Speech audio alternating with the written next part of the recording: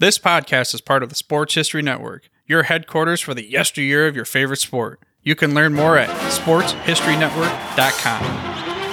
Now, live and direct from the press box at Old Comiskey Park, it's time for When Football Was Football. Let's join your host, Joe Ziemba, with another forgotten tale from Chicago's pro football history. Let's go! Thank you as always for that warm introduction, and welcome to another episode of When Football Was Football here on the Sports History Network. Once again, our program will originate from the old dusty press box at Old Comiskey Park in Chicago, where 75 years ago this month, a monumental football game was played that is always remembered by the folks who follow the Cardinals. Back then, of course, the team was known as the Chicago Cardinals, the arch rivals of the Chicago Bears on the north side of the city. And that game on December 28th, 1947, was between the Cardinals and the Philadelphia Eagles for the NFL championship. The Cardinals won that game 28-21 on a frozen field right in front of us in Comiskey Park, and enabled the Cardinals to claim the 1947 NFL championship. Well, that was one to remember because the Cardinals still have not won another title in those 75 years. But that game, and I guess the lack of success since then, prompted me to put together a book that includes that 1947 game. So the purpose of our program tonight will be twofold.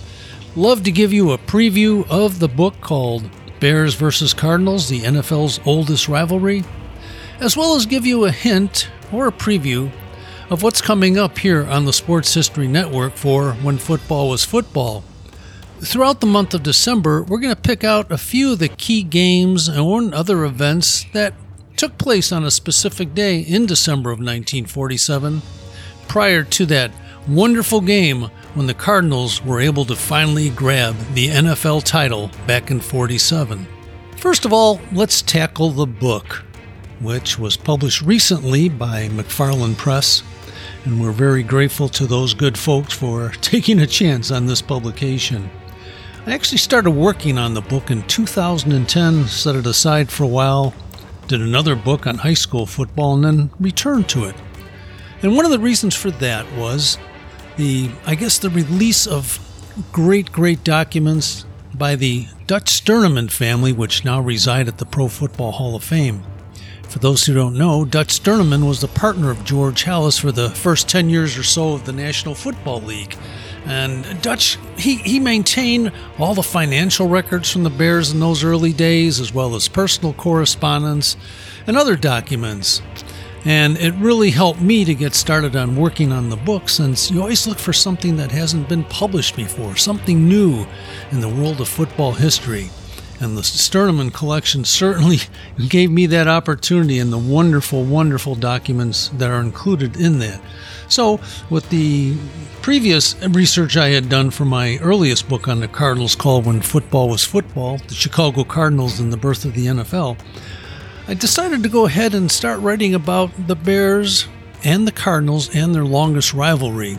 One of the things that drives me nuts is when the Bears and the Packers play, and it is a long rivalry, but it's not the oldest. That's the Bears and the Cardinals, which kicked off first in 1920. The Packers didn't join the league until 1921. And that gave me another idea of maybe to take the opportunity to correct some history, both for the Bears and the Cardinals. Usually we rely as historians and researchers on documents from the time. For example, George Halas wrote his autobiography and released it about 50 years after a lot of the events occurred. And then for the Cardinals, we didn't have a whole lot of information because, like the Bears, the Cardinals' records, many of them were lost in fires sometime in the last few decades. So you almost have to start from scratch when researching the history of these two teams.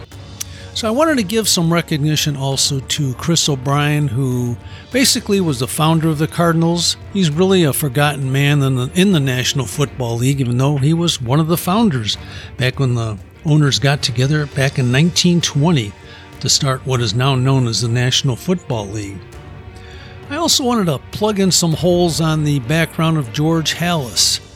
So as we start the book, we get background on both Chris O'Brien and George Halas. I wanted to dig deeper into Halas, what he did before he became a member of the Bears, so to speak. And there again wasn't much on his high school career at Crane Tech High School in Chicago, nor on his University of Illinois athletic career, where he was an outstanding athlete. And we found out that Halas really didn't play much football for the simple reason that he wasn't very big. But he did play a lot of indoor baseball, which looks a lot like 16-inch softball that's played in Chicago today. You have a rather large ball, the bats used were broomsticks, and it's played indoors. And this is well before basketball took over in this country as the primary winter sport. So he could play a game of indoor baseball in a large room within a school or an auditorium. Similar rules to baseball, except much shorter bases. And even though the ball is big and bulky, the pitcher could still throw as fast as he wanted to. So it was not... Sometimes you had a great pitcher, which Halas was, or his brother, you might have very low scores. Halas really didn't play football until his senior year, when he was a lineman on the lightweight football team, meaning they were probably under 150 pounds back then. So he took off a year from school after high school before he entered the University of Illinois. And there, as I mentioned, he became an outstanding athlete. You won't see anyone at a major college who can start and star in 3 major sports, which Halas did in football, basketball, and baseball. His football career was restrained a bit by a broken jaw one year, a broken leg in another year, and of course freshmen were not eligible. So it wasn't until his senior year when he really started playing well and getting the action that he wanted at the University of Illinois. And then in January of 1918, Halas decided to join the Navy. He was stationed up at Great Lakes Naval Training Center, which actively recruited athletes in baseball and basketball and football and track to represent the base during World War I. And Halas was part of a great team from the Great Lakes Training Center, which actually won the January 1st, 1919 Rose Bowl. And Halas, finally finding some stardom, was the most valuable player in that game. He was playing along with Patty Driscoll, who was once at Northwestern, and Jimmy Councilman, who would one day be the head coach of the Chicago Cardinals. So it was a nice get-together for those athletes. They had great success playing major colleges. Of course, in 1918 season, that is, there was a flu going on. A lot of colleges didn't even have teams. There was a restriction of the crowd, so they didn't have any large amounts of people gathering with the flu. And also World War I was going on as well. Meanwhile, in Chicago, Chris O'Brien was still with the team that he helped start with his brother and one of his friends back in 1899 as the Morgan Athletic Association. The team kept together, most of the players, Lisi O'Brien, through the early years of the century, and Chris O'Brien never did stop playing. In about 1917 or 1918, the team incorporated, according to the records in the state of Illinois, as the Racine Cardinals Social and Athletic Club. And there's one of those names you just can't make up, a social club for a football team. Halas got out of the service. He told his mother he was done with football. He got a job for $45 a week at an engineering firm in Chicago, and until he got a call from a kind of a new professional team or semi-professional team in Hammond, Indiana that would pay him $100 a game to play for Hammond, which he did. So it was after that season, Halas decided that maybe he was done with football until he got a phone call early in 1920 from the representatives of the A.E. Staley Company in Decatur, Illinois, to come down and coach the football team, recruit the team, see if he could make it stronger, as well as use his engineering skills working for the Staley Company. And of course, Halas jumped on that, went back on his promise to his mother, and went on one of the very first recruiting trips for the National Football League, bringing in numerous All-Americans who would have a job working in the plant. Halas was able to also get the owner to allow the team to practice football 2 hours a day, so they were getting paid literally for being at work in the Staley factory. The Cardinals on the south side of Chicago were also growing a little bit, and Chris O'Brien was adding players, and the most notable was Paddy Driscoll, who we mentioned a moment ago. Paddy in 1920 was the highest paid player in the league at $300 a game, I believe, when most of the players were still getting $25, maybe $10, or whatever they could get from passing the hat at the end of a game. But as we mentioned, Chris O'Brien and George Halas were part of the original founding fathers of the NFL in 1920, and that year the NFL's oldest rivalry started. And the Cardinals and the Staleys, the Decatur Staleys, met in 1920.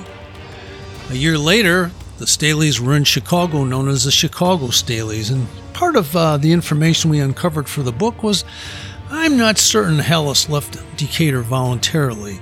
Some new information came to light that showed that perhaps he was already thinking of leaving, and the Staleys certainly might not have wanted to endure any more expenses for a football team traveling around the country. So Halas left Decatur in 1921 and started quite a feud with the Cardinals by signing Paddy Driscoll, who was under contract with the Cardinals, not only to a playing contract, but also as the part owner of the Bears. And these documents are found in the Illinois State Records. So we have a copy of that contract we were able to work from in the book. And the league did not like that, and Halas got his hand slapped and was told to stay away from recruiting people under contract to other teams, which was one of the reasons the league started, was to get rid of the jumping of rosters from team to team, as well as for one team to maybe raid another team's roster to get a good player. We also talk about the recruitment of Red Grange in 1925 and some of the fun stories that happened with the Bears being on tour. And also I wanted to dig up, there was, you may have heard, in 1925, a bit of a controversy when the Cardinals played a couple of games. In order to accumulate more wins over Pottsville in the standings, they had a couple of games that might have looked a little odd. In fact, in one of them, they played some high school players from Englewood High School in Chicago.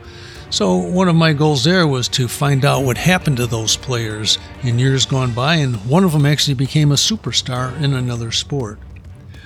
And after that, 1925, we move on through the Depression. Bronco Nagurski joins the league. We talk about the Sterneman papers, which reveal the salaries paid by the Bears in those days, how much they paid someone to scout for them, how much they were making off of, for example, the Red Grange tour, which is really fascinating information. So after that, we move into when the Monsters of the Midway took over the NFL in the early 40s. When the war came, stories about the card pits in 1944 when teams merged. So the Cardinals and the Steelers merged, and might have been the worst team of all time. They were called the Card Pits, and eventually that was changed to the Carpets by some of the media. And why not? Everyone walked all over them during their 0-10 season. But later in the decade, in 1947 and 48, through some shrewd drafts, returning war veterans, the Cardinals had the top team in the league, as we mentioned. In 1947, won the title. Then in 1948, they were probably even a little better with an 11-1 mark, although they returned to face the Eagles. This time the Eagles won during a snowstorm, 7-0. And through the 50s, neither team really had a lot of success on the field. There was a constant bombardment of invectives and wild talk between the owners of the two teams throughout the 50s, and finally the Cardinals moved to St. Louis in March of '60, and that came after the team attempted to move into Dike Stadium at Northwestern University, and George Halas pulled out an old agreement that said that it was called the Madison Street Agreement.